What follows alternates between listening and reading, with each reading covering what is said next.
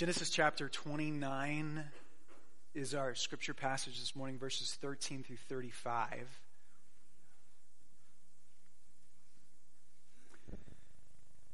Jacob is fleeing for his life from his brother Esau. He travels to what would have been to the east in order to find his extended family. And as he's doing so, he happens to come across a damsel in distress, a shepherdess who needs help with her flocks, who turns out to be his first cousin Rachel.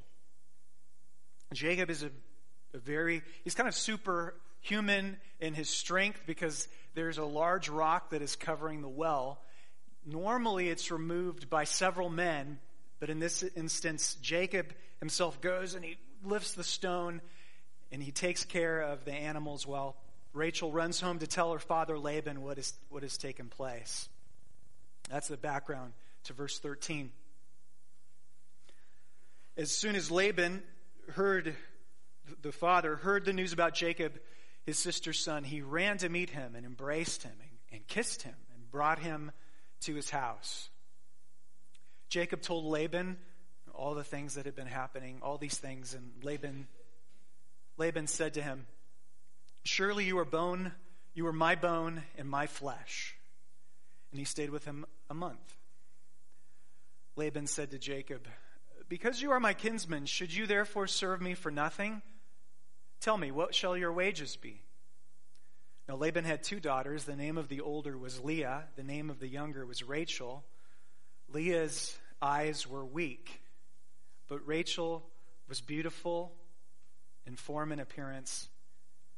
Jacob loved Rachel, and he said, "I will serve you 7 years for your younger daughter Rachel." Laban said, "It is better that I give her to you than that I should give her to any other man. Stay with me." So Jacob served 7 years for Rachel, and they seemed to him but a few days because of the love he had for her. Then Jacob said to Laban, "Give me my wife that I may go into her, for my time is completed." So Laban gathered together all the people of the place and made a feast. But in the evening, he took his daughter Leah and brought her to Jacob, and he went into her. Laban gave his female servant Zilpah to his daughter Leah to be her servant, which matters later in the story. And in the morning, behold, it was Leah. And Jacob said to Laban, "What is this you have done to me? Did I not serve with you for Rachel? Why then have you deceived me?" Laban said, "It is not so done in our country to give the younger before the firstborn. Complete the week of this one, and we will give you the other also in return for serving me another 7 years." Jacob did so and completed her week. Then Laban gave him his daughter Rachel to be his wife. Laban gave his female servant Bilhah to his daughter Rachel to be her servant. So Jacob went into Rachel also, and he loved her. He loved Rachel more than Leah. And he served Laban for another 7 years. When Yahweh saw that Leah was hated, he opened her womb, but Rachel was barren. And Leah conceived and bore a son, and she called his name Reuben, for she said, "Because Yahweh has looked upon my affliction, for now my husband will love me." She conceived again and bore a son and said, "Because the Lord has heard that I am hated, he has given me this son also." And she called his name Simeon. Again she conceived and bore a son and said, "Now this time my husband will be attached to me, because I have borne him 3 sons." Therefore his name was called Levi, which means attached. And she conceived again and bore a son and said, "This time I will praise the Lord." Therefore she called his name Praise, or Judah. Then she ceased bearing.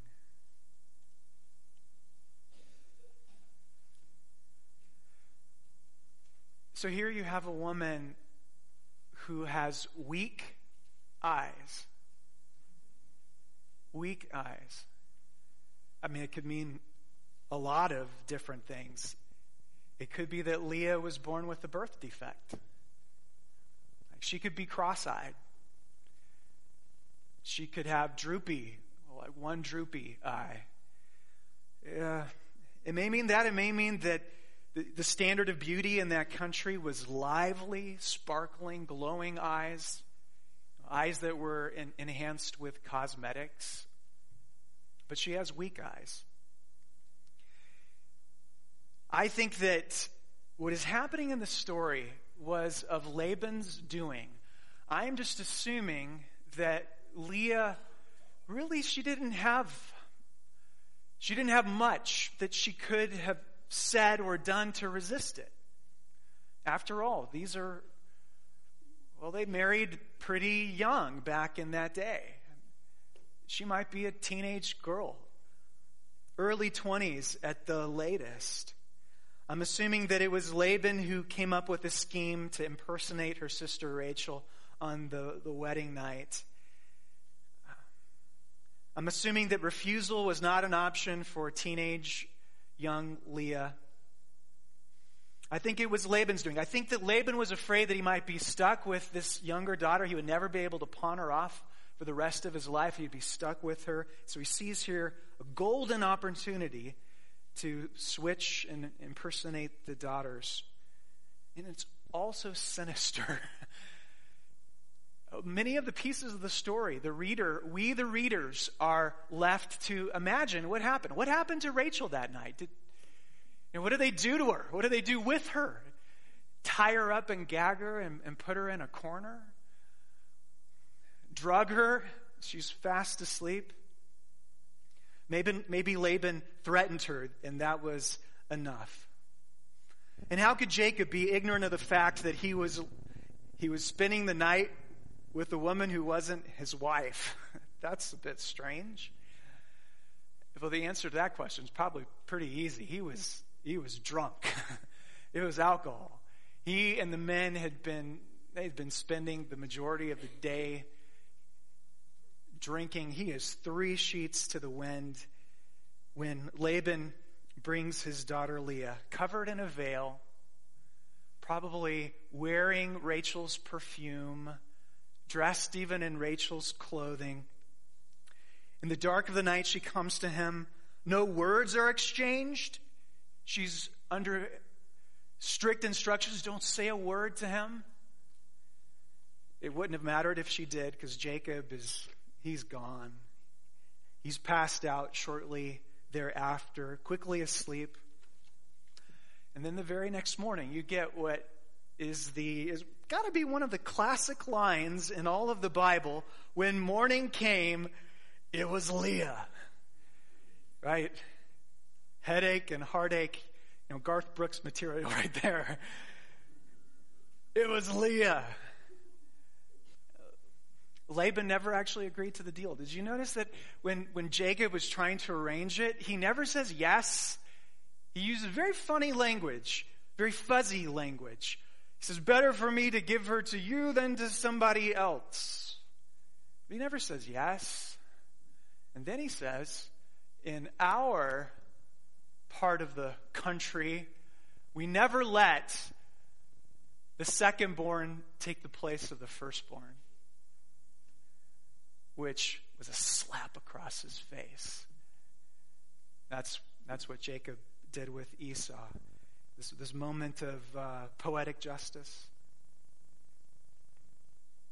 I've heard it said that the concept of romantic love is mostly a modern creation. And you didn't marry back then for the sake of romantic love. You married for procreation, for the stability of the society, for the good of your clan.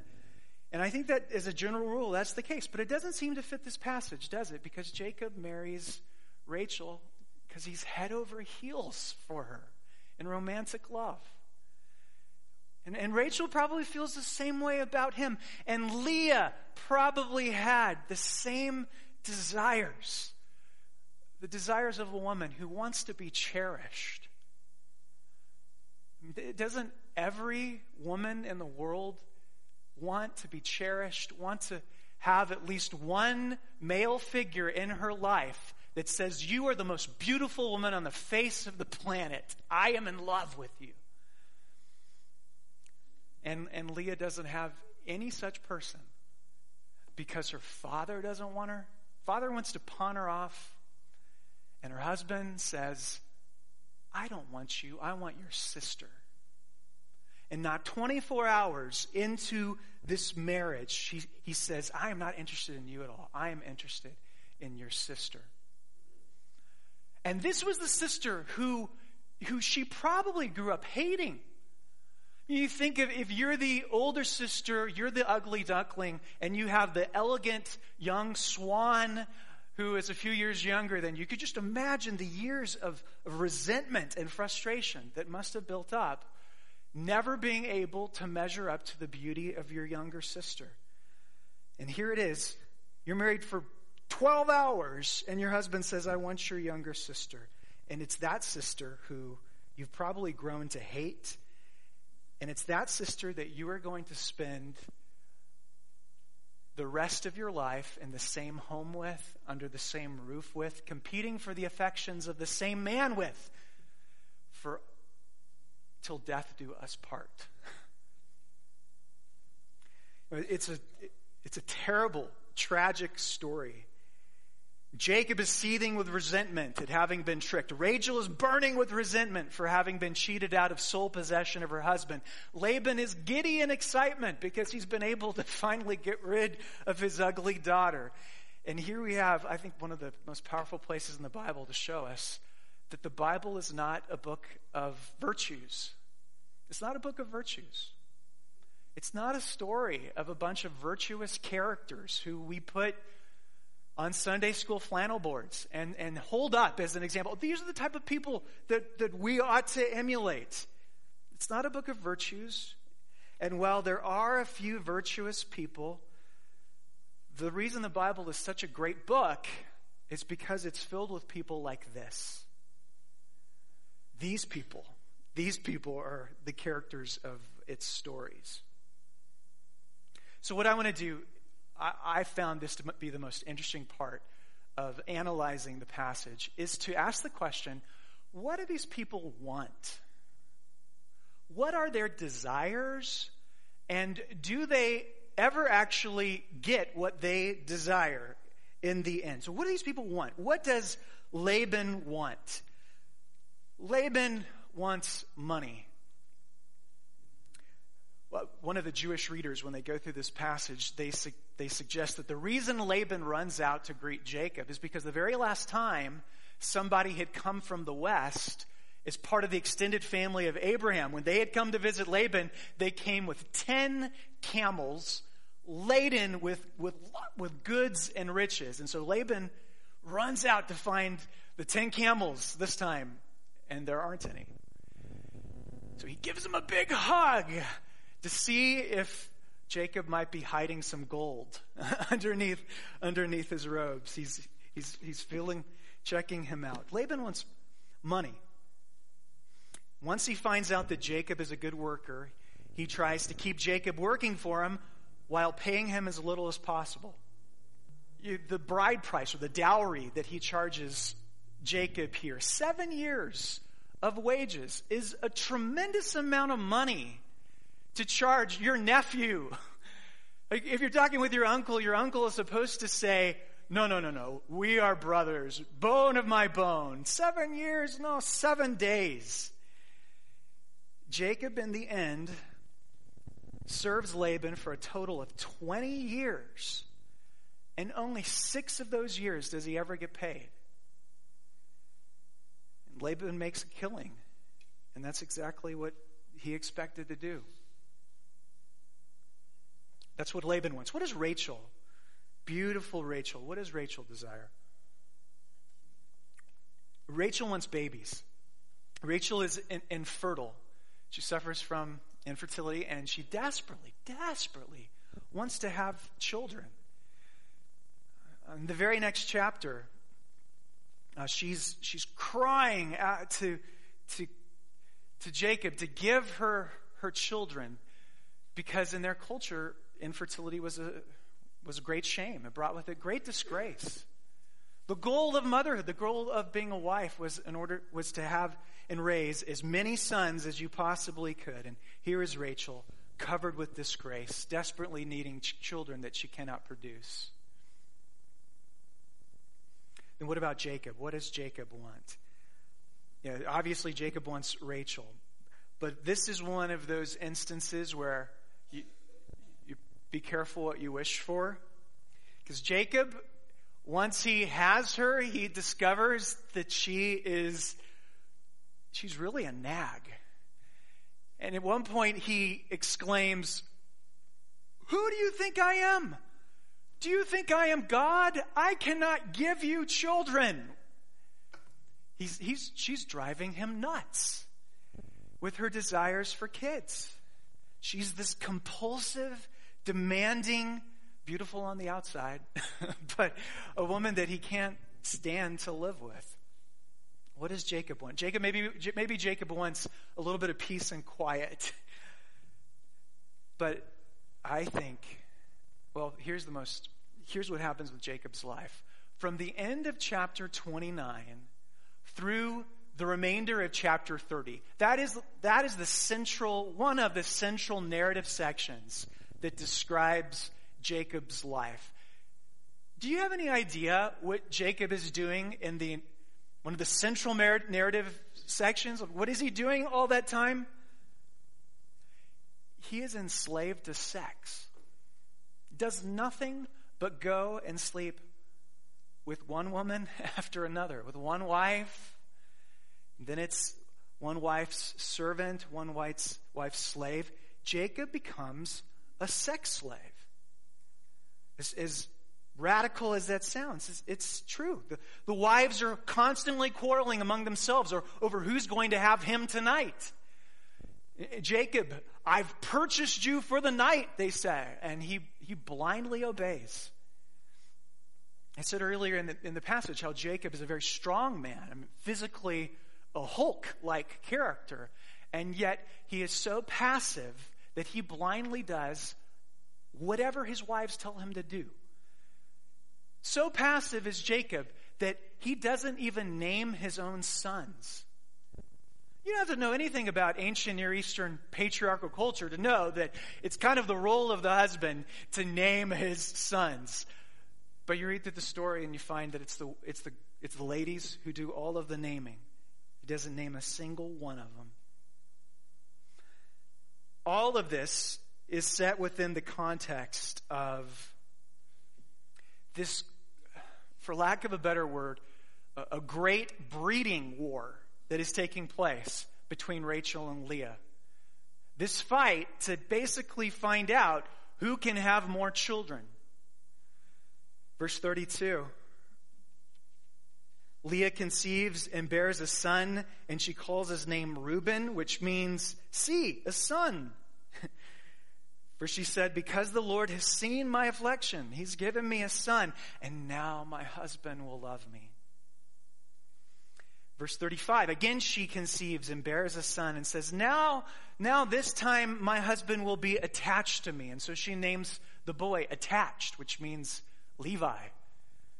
And then she says, and one of the sons, she says, "Now the Lord has given me another son because he saw that I was hated by my husband, and now my husband will love me." This woman is so desperate for love that she uses her children as objects to try to get it. It's like a crack addict who stands on the corner with their little baby panhandling for money, and she's trying to panhandle for love. Later in the story, Leah, she brings her sons into this great combat. She tells Reuben, "Go out and pick for me mandrakes." Mandrakes. It was basically a plant that was used in pagan love potions. "Pick me some mandrakes because I'm going to grind them up tonight and put them in your father's dish." And so does Leah ever get what she wants? Does she get love? In the very next chapter, she bears her sixth and final son, and she names him Zebulun, which means honor. She says, now my husband will finally honor me. 6 pregnancies later. And it never happens. Rachel, does she get what she wants? Does she get what she desires? It says that she burned with envy every time she watched Leah have a child. Every day that she begged God for a child of her own. And every time she would hear the name Reuben called out. Reuben, which, see, a son. You can almost hear Leah in the background. Reuben, see a son. And every day there's Leah. The knife just goes in an inch deeper. Well, finally, she tells Jacob to sleep with one of her slaves. And she says, let that child that's born of my slave count in my favor. Long story short, the breeding wars come to an end. And at the end of the contest, you look up at the scoreboard, and the scoreboard reads, Leah 8, Rachel 4. Team Rachel loses in a landslide. So the slaves each bear 2 sons apiece. That's 4. Rachel bears 2 sons, and Leah ends up bearing 6 sons. Rachel goes to her grave bearing the shame that she could not outproduce a slave. And she goes to the grave bearing the shame that her ugly sister was 3 times the woman that she ever was. Her sister was 3 times as blessed as she ever would be. And she goes to the grave covered in that infamy. Then Laban, does Laban ever get what he wants at the end of the story? You probably, if you've read ahead, you know that Jacob leaves in the dead of the night, and he takes with him a vast, vast amount of Laban's wealth, the best of his flocks, and a few other things like idols that get stolen from him. Idols get stolen from his house. He takes Laban's daughters. He takes Laban's grandchildren in the dead of the night, and they never even say goodbye. And they hate their father's guts. So where in the world am I going with this sermon? And here's where. Here's the bottom line. I've gone into all of the painstaking detail of the story to demonstrate to you that everybody in the story is sinning. Everybody in the story is being sinned against. Everybody in the story has desires, many of them good desires, a desire for love, desire for family, a happy family, desires that are a mixture of good and bad, and pure and impure motives. But everybody has these competing desires, and in the end, nobody gets what they want. Everybody is left feeling deeply frustrated and sorrowful. In this dysfunctional soap opera, everyone is left feeling terrible. And you ask yourself the question, why does God put a story like this in the Bible? And as soon as you ask that question, you immediately figure out the answer. It's because, this is real life. This is what it feels like to live in a broken world. This is what it looks like to live in this world. Maybe it's not quite as lurid as some polygamist hell as we have described here, but this is what fundamentally happens when you have sinners sinning against each other, being sinned against, turning perfectly good desires and taking them and making them into idolatrous wants and wishes. Tim Keller preached a sermon on this passage about 15 years ago, one of his most famous sermons, where he has one of his best sermon punchlines. I'll get to it in a second here. But he says that this story speaks to the cosmic disappointment and disillusionment we experience in this life, especially when we take good things and turn them into idols. All of us would agree that love and marriage, that those are perfectly good things to desire. And children, wanting to have children are good, but, quote, no matter what your hopes for a project, no matter what your hopes for a career, no matter what you think Rachel is, he says, in the morning, behold, it's always Leah. He does a lot better than I do, but that's the punchline. In the morning, it's always Leah. In every event and through every aspect of your life, there will always be this note of cosmic disappointment running through it, because you and I expect way too much out of this life. We expect way too much out of the people who inhabit this life with us and the things that fill this life. We place hopes and expectations on this life, that this life is not capable of ever delivering. It's like going to the well and hoping to drink from the deepest waters in that well, lifting it up to the surface with a bucket that has a gaping hole in the bottom of it. We place hopes and expectations that have gaping holes in the bottom of them. And nowhere is this more true than in terms of romantic love. This is a passage about romantic love. And it's perfectly good and right for us to want romantic love. And yet we have drilled into our hearts and our minds, and like every piece of pop culture and pop music and story, every Disney story, that the essence of life, the way to live a good life, is to experience deep romantic love. And whatever we're basing our lives on, in the morning, behold, it is Leah. I'm deeply sympathetic with Leah in this story, so I hate that she's the punchline of the sermon. Because we could say just as easily that in the morning, behold, it was Jacob. I mean, would you want to wake up with that guy by your side? In the morning, it was Jacob, a man who was enslaved to sex. It was Rachel, a woman who is enslaved to motherhood and to the status associated with motherhood. And in the morning, there's always a man standing outside the tent who is trying to squeeze blood out of a turnip, who is your boss, and his name is Laban. But in the morning, there's always a cosmic disappointment, because we're always expecting this life to deliver something and our idols to deliver something that they can't possibly deliver for us. Which leads me to 2 points, briefly, 2 application points. Number one, what does this story mean to the original hearers of the story? What did it mean? What did it mean to them? Well, it was a story of identity, first and foremost.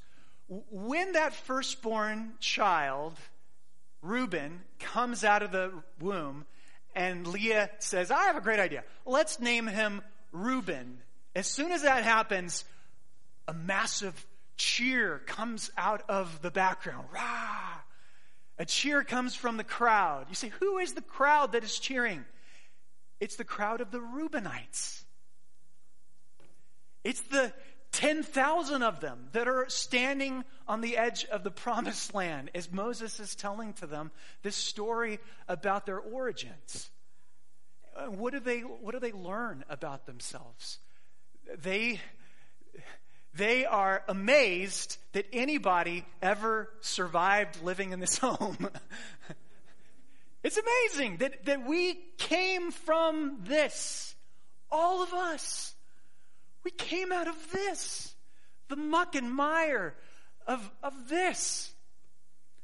I guess God knew what he was doing. I guess he was really faithful to the promises that he made to Abraham, to give him a family as numerous as the sand on the seashore. And then the name Simeon comes out, and there's a shout out to the Simeonites. Look at us! Look at all of us! And we came from something as wretched and dysfunctional as this. I guess God has been faithful to his promises. It didn't look like it was ever going to happen with all the gunk and sin. And if you were living through it, it would create a fog of despair where you would never expect God could make anything good out of this. But he does. Now, I don't have to tell you that this life is full of disappointments. Principally because we don't get a lot of the things that we most desperately want. But God also doesn't promise most of the things that we most desperately want. It's interesting. What he promises is that he'll be with us through every trial. He's promised to build his church and to meet the needs of many through the body of Christ, his church. I can tell you that some of my greatest anguish personally is I don't get what I want. I want to be a better pastor than I am, a better preacher than I am. I want my church to conquer Boise for the sake of Jesus Christ. I want my children to have the richest, fullest relationship with Jesus, and every night we have great family worship. I don't get all of those things. But of course, God didn't promise me all of those things. He didn't promise you the vast majority of the things that you're disappointed about. So I just want us to be reminded that those are the things, the things that God has promised are the things that we need to be trusting him for. That's what we need to be trusting him for. Number 2. The second point of application is, I think that this passage speaks very powerfully to women in particular, especially women who are suffering through a loveless marriage. This is a passage that speaks to any of you in this room today who are suffering through a loveless marriage. And I'd like all of the ladies here to just imagine with me for a minute that Leah is your best friend. She comes to you and she's going to pour her heart out to you and tell you, as soon as she starts talking, this tidal wave of sadness and anger and frustration, all these things that her husband has done to her, all the sadness, the crushing disappointment of having a marriage be like this kind of a marriage. And my question to you is, what do you say to Leah? How do you counsel her? Because you have a woman there who feels completely worthless. If the major male figures in your life, your father and your husband, want nothing to do with you, and they don't think that you're very beautiful or valuable, then, you're not going to feel most likely very beautiful or valuable. What do you say to her? Well, I hope what you would do is you would take her back to who she is in Jesus Christ. And you would remind her again that it's God who determines our value. Now, living consciously with the understanding of who we are in Jesus Christ is the most important thing in the world. And it's the most important thing that enables us to endure all of the sadnesses that come in a loveless marriage. Let's say, for instance, that you were to steal $100 from a woman who is living on and making only minimum wage. Steal $100 from her, and she's going to feel that loss, isn't she? But if you were to steal $100 from a woman who is a multi-millionaire, even $1,000 from a woman like that, she's a whole lot more equipped to deal with that loss. And if you have a husband who never tells you that you're beautiful, but does that mean that you have to spend the rest of your life feeling like you're not beautiful? Of course not, because it's God who says, it's God who determines our value. And he's the one who said, if he says you are on fire, drop dead, gorgeous in my sight in Jesus Christ, which is something that you do not believe in the slightest.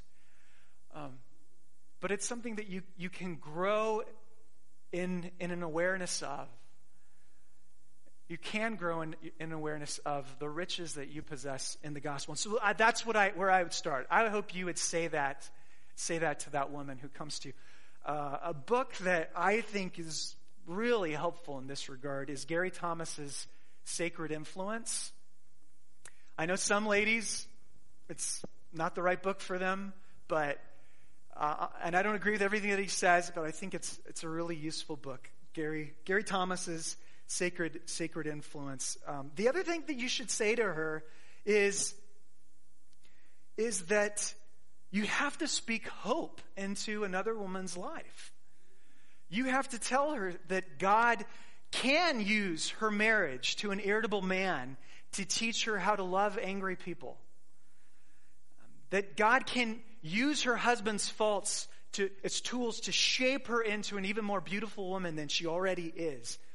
And that God can use being married to an emotionally distant man to teach her how to be more patient and how to be more understanding. The example that a woman like that sets for her children is absolutely critical.